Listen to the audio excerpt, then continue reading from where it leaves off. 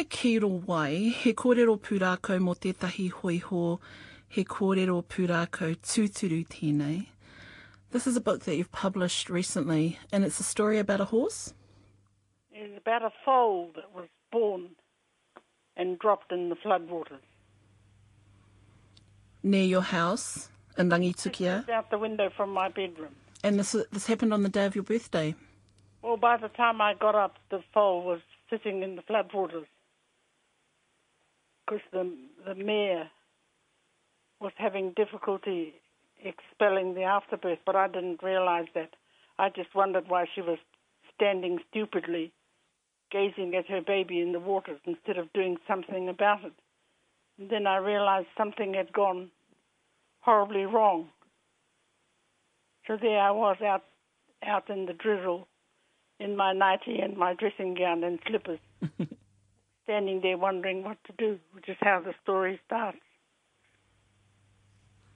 And then your niece? And then I was standing there panicking and wondering what to do. You wouldn't know I grew up on a farm. And my niece arrived.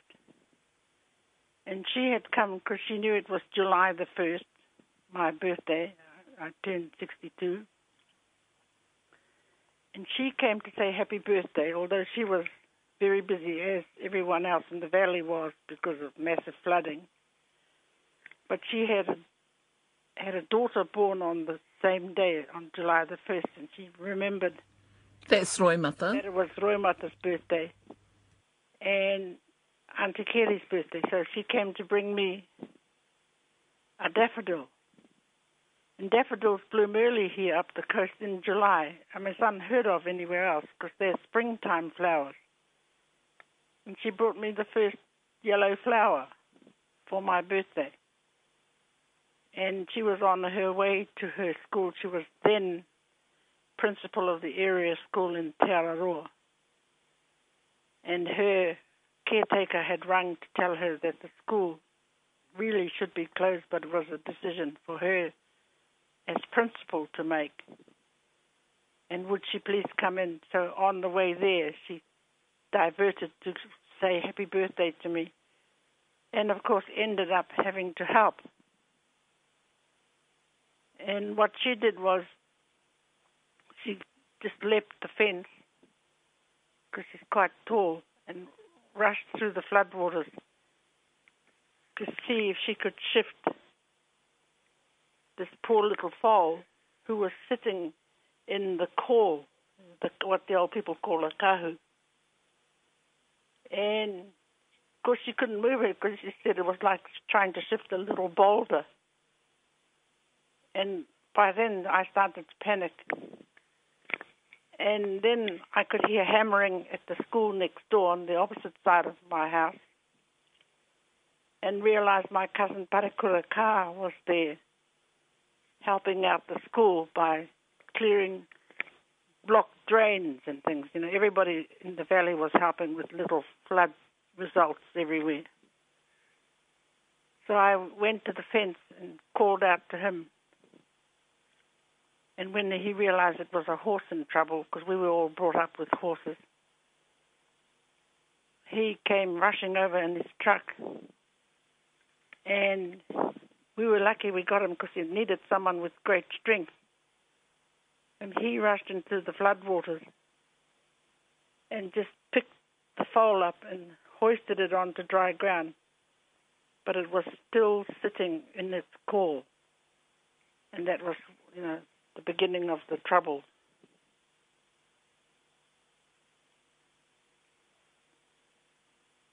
Because the foal had to get out of that casing to be able to stand up to get a drink from its mother. And that's what caused us worry, because April and Parakura were standing there by the horse. I couldn't go into the paddock because of the flooding.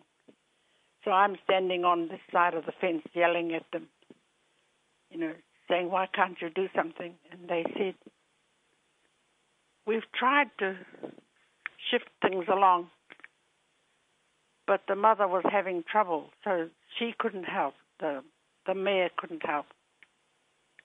And while they were standing there wondering what to do, this pig who used to live with the horses, animals go and park where they like, and you can't shift them if they choose to be with animals not of their kind. And the pig came galloping along, snorting and screeching, the noise they make. And he started to push the foal with his snout. And I thought, because I didn't understand the relationship, I thought that he was trying to bite the foal. But he was, in fact, the one who knew what to do and how to remove the caul. So I was shouting at my cousin and my niece and saying, why don't you do something? All you're doing is standing there. I was being most unhelpful, but I was in a panic. And they said, you wouldn't believe what's happening. Because I thought that the pig was on the attack, and the pig was actually assisting in the way animals know what to do, and people don't. So as the adults are falling apart, the pig came to the rescue. The pig was one doing the bashing of the skin. Ka romi romi, ka paki paki. Which was helping the foal to ease out of that casing, which then enabled it to stand up. Yeah. And then go to its mother. And it took ages. Well, the problem was it couldn't go to its mother to get a drink straight away because she was having trouble expelling her afterbirth. So it got very complicated. But the hilarious bit was the pig would do some kneading and some massaging, mahi romi romi and all that stuff. And when the pig got tired, he would go and have a lie down. Now, I'd never seen anything like that before. And I said, why is the pig lying down? They said, he's a bit puffed out. Then he'd stand up and go and have another go at the skin, at trying to remove it. And it all took hours. And eventually, everything happened. They managed, the pig and the foal between them they got the caul split and on the ground, and then the foal took ages to stand up, because it had to have the blood flowing through its legs. And the mother, in the meantime, eventually managed to expel her afterbirth. And then when she was all feeling all better, she was able to present herself so that she could give her baby a drink. And then I'm standing at the fence. By then, the helpers have gone. The two helpers had gone to their jobs to deal with their floods. And the screeching sound was happening at one corner of the paddock, and these two big birds arrived, black-backed seagulls. And they have a special job in our history. And they came, because they're the scavengers, they eat rubbish in the paddocks. And they cleaned up the afterbirth. And I put them in the book because, as part of our history, gulls are in our stories, and they were used. Well, their job was to clean up the two papaku, and then the bones were taken away and washed by people whose special task it was, and painted with koko wai. And then they were wrapped and put in special casings and taken away up into the bush, put into caves. And the only reason I know that bit is that my father, as a little boy of about 8, my dad was born in 1903. He clearly remembered going on a journey with the old people and the tohunga to take the tūpapaku up into the hills, up into the special burial places. And you know, as children, we found out about these caves, and we used to hunt around for them. We were so naughty. When I think about it, we thought we were being very smart.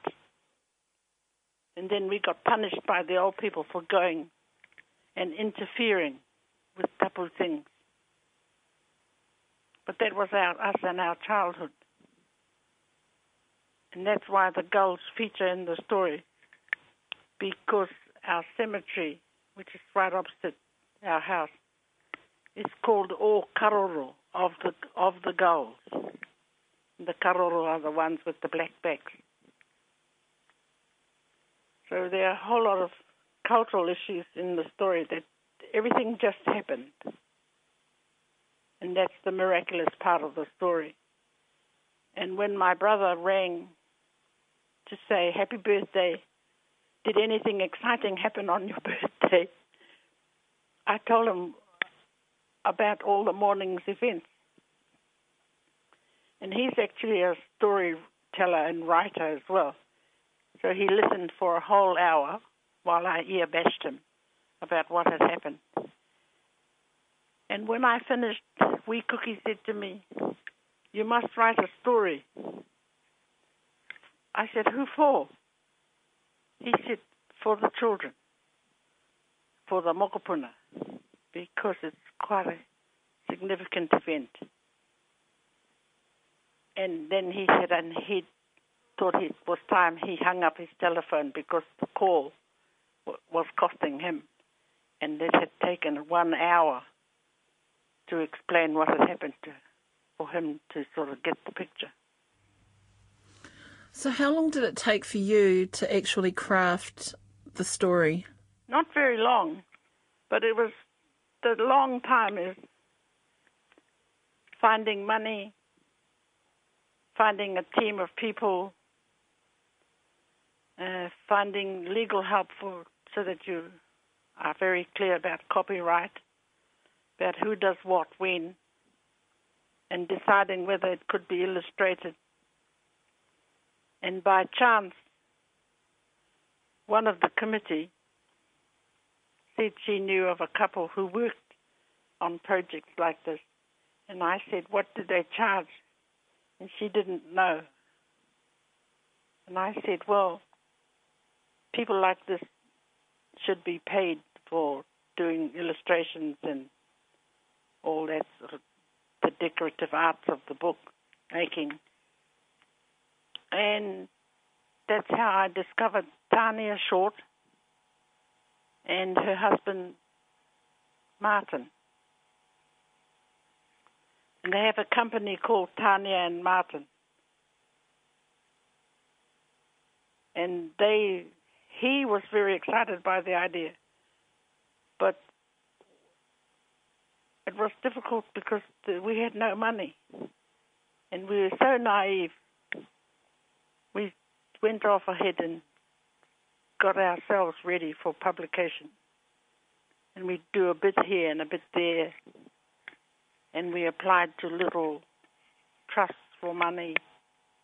Some people were very helpful, and others kept asking where the English version was. So I sort of sent around a little translation, and all these people started telling me how to write it. And I said, excuse me, it's my story. I'll tell it my way. And that's why I went back and stuck with the Māori version first, because that just flowed. Everything flowed, as did the artwork with the book. It's not like a standardized picture book version, is it? Or children's book, is it? No. And somebody asked me in an interview who the book was for, what age group, and I said 6 to 60, or 6 to 80, whichever. it's got wide appeal.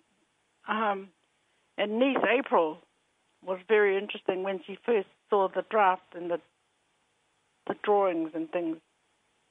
And she said, "This isn't a children's book, this is an artwork."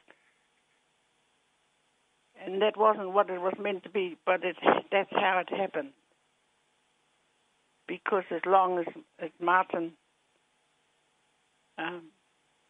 was working on it, he started to get more and more ideas for the book. And one of his charming ideas, which I didn't think was charming at the time because he asked me to do the drawing, was of the map. And I said, "Why am I writing a story about where I live?" He said, "So people get an idea of the place you come from. And that's what makes the story." It's also multimedia. There's photographs as well as drawings and text within it. Was that purposeful? Those were all the design teams. They're a husband and wife team, and they've got a little company. And Tanya was the project manager. She's the Ngāti Pro woman, which is I met her through the local Kazi network. I think, had worked in design and advertising and all kinds of art fields. So he had all these ideas that had never been done for a children's book. That people loved the drawings, they loved the artwork and the photographs. And what about kids? What have been their responses? Same thing.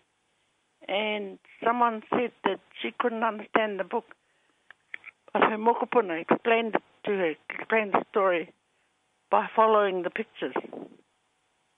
And she, "Ara, ko takoto te poni poni, ko tāmai te poaka," all that kind of stuff. And she said, little kids who don't have the reo can explain it. Adults who don't have the reo can understand it.